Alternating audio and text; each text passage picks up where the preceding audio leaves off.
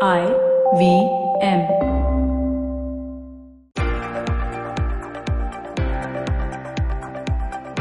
Welcome to the Equity Sahiye podcast with Motilal Oswal Asset Management Company. This podcast will delve into the investment insights and philosophies of Motilal Oswal Asset Management Company and speak about the frameworks used by them to assess various sectors for investment. Folks, welcome to the show. My guest today is Shrey Lunkar, Senior VP and Fund Manager PMS at Motilal Oswal Asset Management Company. And the topic for today's episode is India's infrastructure and capital goods sector. Shrey, welcome to this episode. We're going to be talking about what I feel is one of the most important sectors in India, probably even the world, which is infrastructure and capital goods, or as we in the market know it as infra and cap goods, right? I just, every time any of us goes abroad, whether they're even going to a Singapore or a Dubai or a London or New York, the one thing that strikes us about these developed markets, these advanced economies, is the quality of infra, whether it's public transport from metros to how smooth the roads are. There it looks like they have a lot of infra and probably the usage isn't much. And here in India, it seems like we don't have any infra and we've got such a big dearth of infra. And then, of course, there is the fact that infra and cap goods is literally the single most important sector for the economy. So I want to start with that. Okay, 2 points. First is, why is it even important from Motilal Oswal's perspective? How do you see it? How do you actually, size up the sector and its impact on the country? And second is, we'll just touch upon what's really the constituents of infra and cap goods. Let's start with that. So clearly the sector is very, very big and very diverse in its very nature, because the linkage of it goes to the very grassroots level of every economy. And this is not true for our phase of economy or our phase of development. Even if you hail back to history, even in the Roman dynasty, whenever the economy used to suffer, all the emperors would do is announce a bout of development of temples or about infrastructure development, so to say. So this has been the go-to strategy to revive any economy. If you look back into the deep history or you look at the global history, China being a case in point. But the real relevance of it comes to the fore because this is a sector which has a very big perimeter or multiplier effect on other economies. Because what happens is when you build up an infrastructure, you generate a lot of employment for the skilled and more so for the unskilled labor. And the moment you generate such an employment, the income multiplier, that results into higher consumption by these people. And the moment your higher consumption comes into the reason because of higher per capita incomes, what happens is, as a result, most of these manufacturing consumptions are manufactured in India. So what happens is an infra spend actually starts invigorating the manufacturing part of the economy. And, although this new government had coined Make in India about 5 years ago, but the real impetus of it will be felt only once the per capita income rises, we start consuming more and better, and then we start manufacturing what we are consuming more and better. Yes. So the impact of it is just so far and wide that it actually creates a very big multiplier, and it is how any economy starts. So this is like, think about it as jump starting a car. If your car is down with your battery, you will need somebody to push the car, and then your car starts automatically and then it starts running on its own. Infrastructure spend is something like that.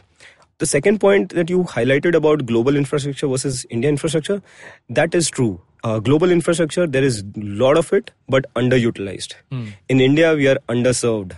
We need a lot more infrastructure, but that is the good part. In globally, countries are struggling to make economic sense of all the infrastructure that they've built over the last century. In India, there is a need to build infrastructure, build assets over the next 10 to 15 years, given the population that we have. Yeah. So what it does is essentially, it leaves a lot of headroom. All you need is political willingness. All you need is private sector willingness. All you need is a lender willingness, funding availability as we call it. I think once these three vectors come in place, given the need that is there, and given how the state in which the world is in, there is a reason to believe that this is a very strong sector, and this will be one of the most important pivot on which India's growth will lie for the next 20 years. Sure. And since we're talking about the importance of the sector is also massive, right? I mean, you're not talking about, like we've spoken in the past about banking or insurance or automobile. Here we're talking about infra and cap goods. It's actually an umbrella term for a lot of sectors. Okay, so for the purposes of this podcast, for this episode, for this recording, can you just tell our listeners which sector specifically we'll be referring to when we talk about generally the infra and cap goods sector? So, as you know that infrastructure and capital goods sector is a very broad name. But broadly, if you were to just call out 4-5 names which you can relate to, the first and foremost is the power sector, because for any industrialization, you need power to be available. So power sector becomes a very strong. So typically it contributes about 30 to 35% of the overall spend. The second comes transportation. Given how populous our country is, which is 130 crore people, you need that much more to travel better. Now this includes roads, railways, airports, metros, ports, everything. Yeah. The third you can think about is the private sector CapEx, which comes largely from steel and cement, because they are again the building vectors. When you talk about infrastructure, the usage of steel and cement cannot be ignored. And the last comes is the irrigation and the oil and gas piece. Now, irrigation is important for India. Specifically, very unique feature about India's capex versus a global capex is in irrigation, because we are a very agrarian economy. And to delink our reliance on monsoons, which itself is a god of act, an act of God, then automatically you need irrigation to make yourself insulated. Yeah. And also then comes your oil and gas. Because we consume a lot of crude ourselves, there is a lot of reasons, and also because of the pollution sensitivity that the global governments are going through, there is a lot of requirement of capex to be done by these oil and gas to make sure that they are cleaner refineries and they produce more cleaner fuels. Yeah, we're just talking about the auto sector and how that's going to have, the engines there are going to be more expensive because of changing fuel norms. And just like we followed in the previous recordings in the Equity Sahiya podcast with Motilal Oswal Asset Management Company, this episode will also be split into 4 parts. The first part will be the evolution of the infra and cap goods sector. The second part is where we are today. The third part is going to talk about the future. The fourth part, call to action.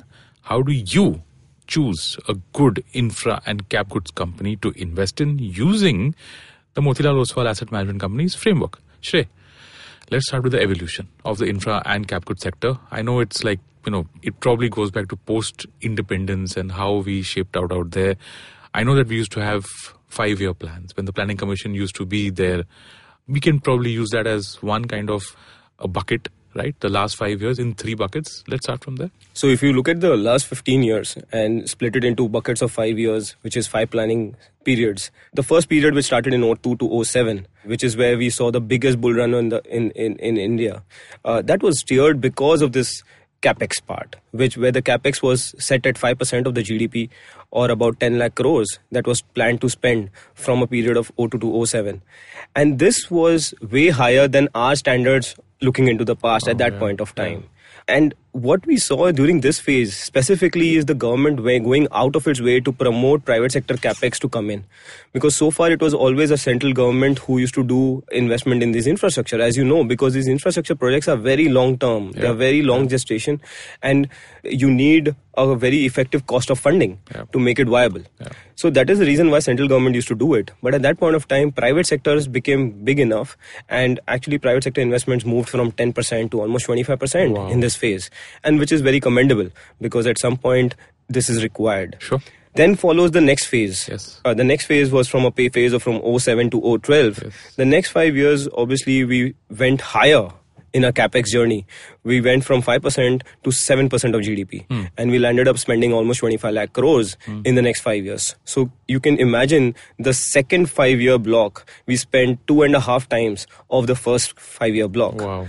But the texture of this spend was a lot different from the first. In the first one, it was a lot more power driven. In the second 5-year block, it was a lot more transportation driven. The Delhi metro came about, and a lot of other roads and telecom capex was also part of it. Then followed with the third 5-year block, which is 12 to 17, which was pegged at about 8% of GDP, or about 55 to 60 lakh crores was to be spent. However, we underachieved it, although the official estimates are yet to be out. But our estimate is that we would have underachieved it just because we went through a very prolonged slowdown with the whole NPL cycle in the banking system that came about. That would have actually slowed down or, under-encouraged entrepreneurs to invest in the infrastructure space. Sure. And that is the reason that slowdown has happened. So I'm just going to rewind those numbers for the listeners, right? Because in the first bucket, 2002 to 2007, we had 5% of GDP, or about 9 lakh crores. In the second bucket, we were at 7% of GDP in 25 lakh crores. What Shrey just said, 2.5 times, because that's also when you had a lot of the power telecom roads and Delhi Metro. Just a small note out there. What Shrey meant was the extension of the Delhi Metro. Delhi Metro first, of course, was conceived, I don't know, maybe in 2000 or so, or somewhere. And third is when we went to 8% of GDP. That's almost $1 trillion or about 55 lakh crores. Shrey, put this in perspective for us. What is, percentage of GDP is fine, 9, 10, 20 lakh crores is fine. How does this measure with our great neighbor, who's known for infra? So, China took a while to go to 10% of GDP, but it went to 10% of GDP. And when it went to 10% of GDP, it stayed at 10% of GDP for almost 10 to 12 years after that. Wow. So that is the need that we are at. We are still in the journey of going from 5% of GDP to 10% of GDP. Hopefully in this current 5-year period that we are in, given the decisive mandate the government has got, I believe that there is a good chance that the government will spend almost $1.5 trillion over the next 5 years. Which means we will end up spending around 10 to 12% of the GDP as investment in capex and infrastructure sector. And then imagine what if we sustain there for the next 10 years. Yeah, wow. We will see an evolution much stronger than China if we can manage to achieve it. But even if we don't achieve it over the next 10 years, the fact is the next 5 years or the next 10 years are absolutely going to be quite strong from an infrastructure standpoint, because we will actually go beyond that, beyond the threshold of 10% as a GDP. Yeah. So, folks, if you're staying in Mumbai, then you would have seen the metro lines, the metro construction that's there pretty much everywhere. I mean, there's no way that you can avoid it if you're commuting from, if you're doing a Bandra to Lower Parel commute, or if you're even doing a South Bombay to North Bombay commute, the metro is everywhere. That's the infra we're talking about. So, Shrey, let's get into where we are today. Okay? We know that the past few years having been that great for infra. We know that we're probably at a cyclical bottom or somewhere we are recovering. So let's try and get some color, some texture on this, on the situation, on where we are today. So clearly the last 10 years have been extremely gruesome because the economy has slowed down. At the same time, it followed with massive spending on infrastructure, as we talked about, right? And that led to a longer consolidation phase because those assets never came up on time, and the interest meter, which was very high, kept on running. So that kept making these long-term assets more and more unviable with every passing year of non-completion. So as a result, what happened is, and unfortunately it also coincided with policy paralysis. We went through a lot of government changes. We went through a lot of high inflation, which led to high interest rates. And NPL cycle that we see today is as a result of that. So just to give you an idea, NPL cycle is now so dire, in such a dire state, that almost 25 to 30% of all the corporate loans given by the banking sector are today stressed in one way or the other. Yeah. And that is a very huge number. And that clearly points to the fact that today we are at a cyclical bottom.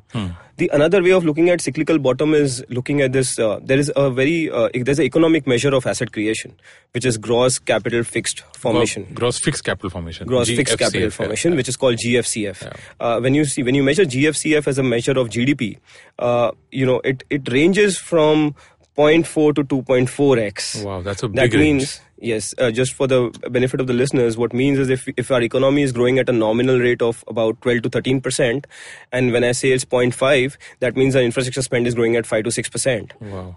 Likewise, in a good cycle, when our GDP is growing at 12% to 13%, and when I say it's 2x, that means our infrastructure spend can go to 25 to 30%. So the point is that your infrastructure spend actually ranges from 5% to 25%. And that is the level of band or volatility. And that is why we call this sector very cyclical.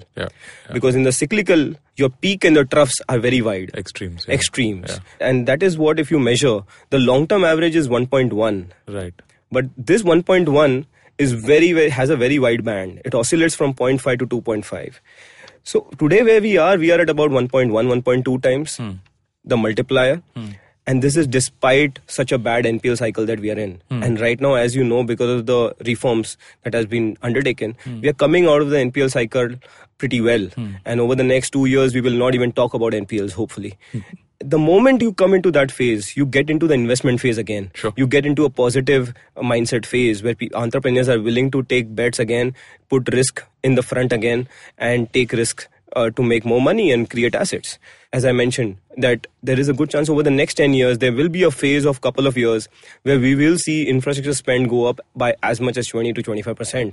Although the long-term range of capital infrastructure spend can be at 15%, sure. But there will be a phase, episodic phase over the next 2 to 3 years, over the next 5 years or 7 years, that you will see infrastructure spend actually overshooting that number and going as high as 20 to 25%. Wow. And when that happens, the J curve will be staring at us, and it will have that multiplier effect as we spoke about, and the whole economy will see a growth spurt. So let's get into the future part of it. Before that, I just want to spend maybe a minute on interest rates, right? Because this is a critical part of infra and cap goods. This is not like a private entrepreneur who is building a new plant for himself. He probably works on 5-year cycles, then he decides that he needs new capacity. He probably funds it internally, and then completes the project in 1 year or 2 years, and then the project starts giving him back the money in maybe 3 or 4 or 5 years. Infra and cap goods is fundamentally different. First of all, you need to have the muscles of a very large balance sheet, which is why the government has a primary role in all this. And the second is the cost of money. Okay. So first, if you can just explain why interest rates are so important to infra and cap goods, then we'll get into what the future looks like. So there are two aspects when you look at funding. One is the cost of funding, and the second is availability of funding. Let me cover these two aspects separately because this is a critical aspect. One is the cost of funding. And the cost of funding, what happens is all these infrastructure assets are 20-year or 25 or 30-year assets. So every port you make, or every airport you make, or every power plant you make will actually last for 25 to 30 years.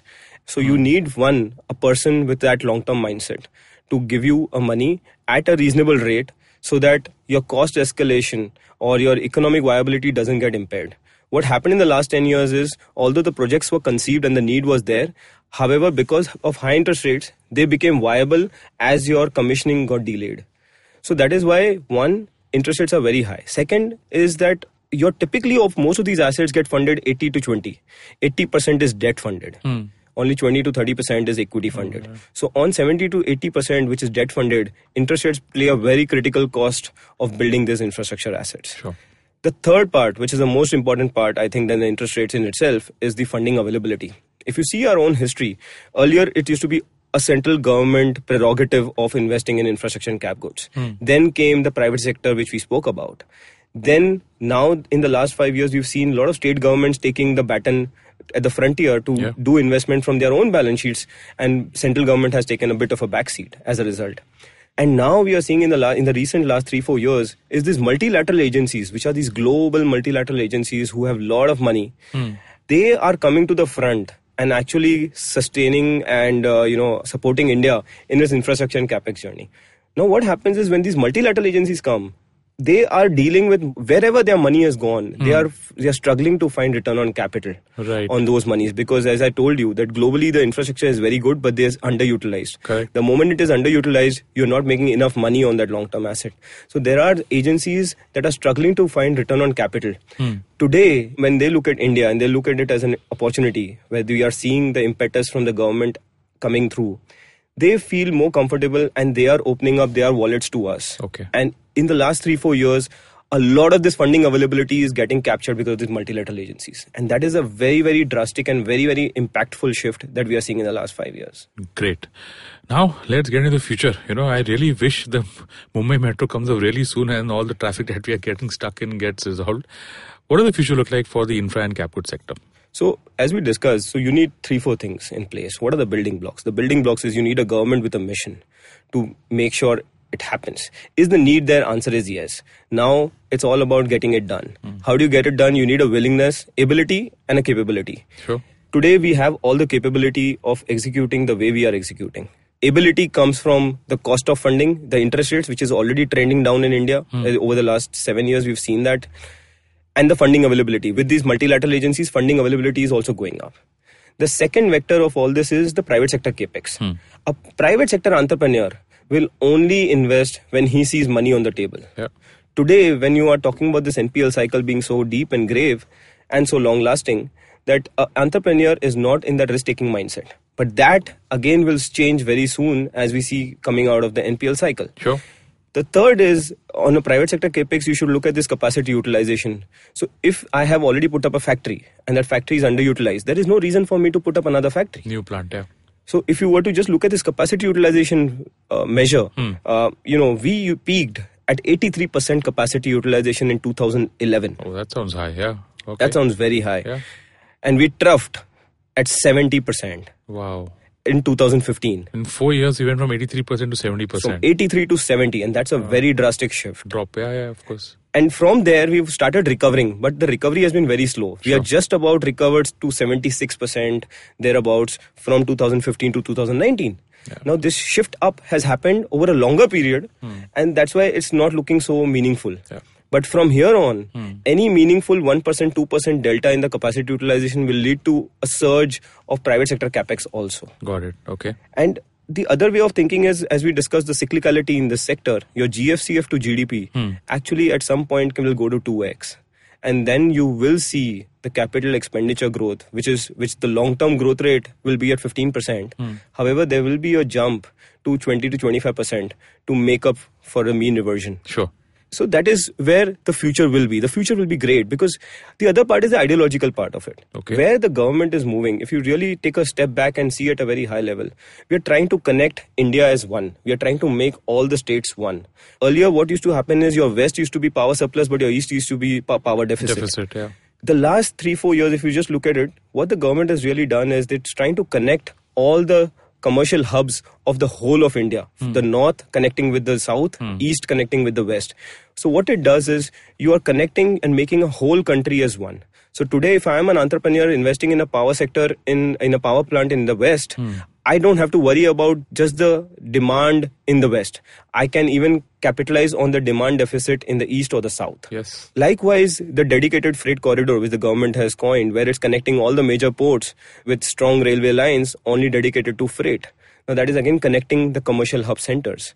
The second is the Bharatmala, where the government wants to build 35,000 kilometers of high-speed roads, very good quality roads, so that the speed of the trucks increases between the main commercial centers. Yeah. And that itself will cost about 1.5 crores. Yeah. Then you're talking about bullet train between Bombay and Ahmedabad. One bullet train will cost about 1 lakh crore. Yeah. And just imagine, we need much more than just a Mumbai-Ahmedabad bullet train.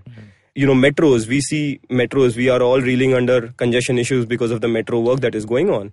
Every year, 2 to 3 new cities are adopting metros as a main mode of transport incrementally. And each of these metros cost between 10 to 30,000 crores. Wow. So just imagine what happens. Just to give you a sense, say in India, in Bombay, we are seeing this, right? So an underground metro costs as much as 500 crores per kilometer. And if you go for an elevated one, then it's 200 to 250 crore per kilometer. Wow. So the spends are very chunky, very meaty, and they will actually better our life and generate employment and generate consumption and create that economic multiplier that we've always been waiting for the last 10 years. Fantastic. The final part of the recording today, Shrey, how does one get into, or rather how does one assess and size up a company, an infra or a cap goods company, because there are many of them out there to invest in for the long term using the Motilal Oswal Asset Management Company's framework? So, given that, we've gone through a long consolidation phase, I think it's very simple today to take a bet for the next 10 years because you are decisively at a cyclical bottom. So one is this a sector to be betting on? Answer is 100% yes. But you will have to come in with a longer time frame. Because of this long consolidation phase, the another good outcome has been that all the weak competition has already died out. So all the companies that have come out at the end of the tunnel are automatically have turned out to be much stronger and are stronger, and the competitive landscape has become easier for them. Sure. The second thing is you always have to remember this is a cyclical sector because you are funding everything by debt. And that is what makes it very cyclical. And these are long gestation. When you are dealing with any long cycle gestation cyclical sector, you always have to keep an eye on the balance sheet. So bet on companies which have a very strong balance sheet and very strong ability to execute well. So only today, if I'm an entrepreneur and if I'm seeing demand coming in the next 2 years, I will give my factory building work to an executor I know who will execute in the next 2 years. I will go on the track record. I will not go on who's the cheapest one to build the factory. Sure. The third part is that, the capex texture is also changing. There is a lot of technology also that is coming up in this capex. Now, what happens is so we are talking about bullet trains, which by default means that we have to invest in better signaling techniques, better signaling infrastructure. Otherwise, a normal train also we keep hearing about accidents and all happening. The second is we are talking about smart cities. All these things means adoption of new technologies, and who can adapt, bring global standards into India at a more economical rate will be a company that will win. Sure. And the last pivot is a company who has adopted efficiency as a frontier.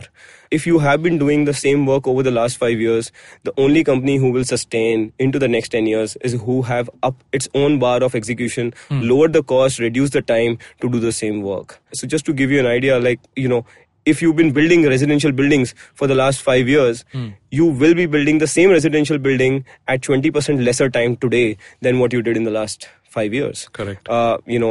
Today we are building roads. Every day we used to build 4 to 5 kilometers per day of roads. Today we are doing almost 9 to 10 kilometers per day. So the speed of building roads has also doubled. Now that has only been able because we are using far and far more modernized equipments. Technology, and you can see it around you, right? When our roads used to be built, we used to see only those road rollers used to come, and people manually used to fill the tar on the road. Today there are a lot of big machines that are doing the job.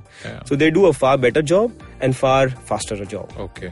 And that's a wrap on this episode of the Equity Sahi Hai podcast, brought to you by Motilal Oswal Asset Management Company.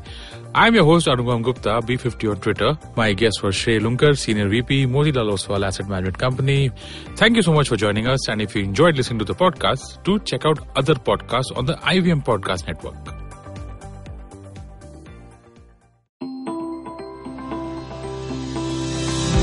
Hi, I'm Ronnie Screwwaller, and you've been listening to my podcast and the multiple chapters of my book, Dream With Your Eyes Open. And I think to that, I've had good chats here. And I think chapter 13 in my book is all about Q&As, and I'm sure there are more Q&As. Happy to answer them, so send them in, and happy to have a dialogue with you on that. So if you'd like to ask Ronnie a question, send it to us at dreaming@ivmpodcast.com. If selected, we'll read out your question on the last episode and have Ronnie answer it. You can also send a question to us on social media at IVM Podcast on Facebook, Twitter, and Instagram.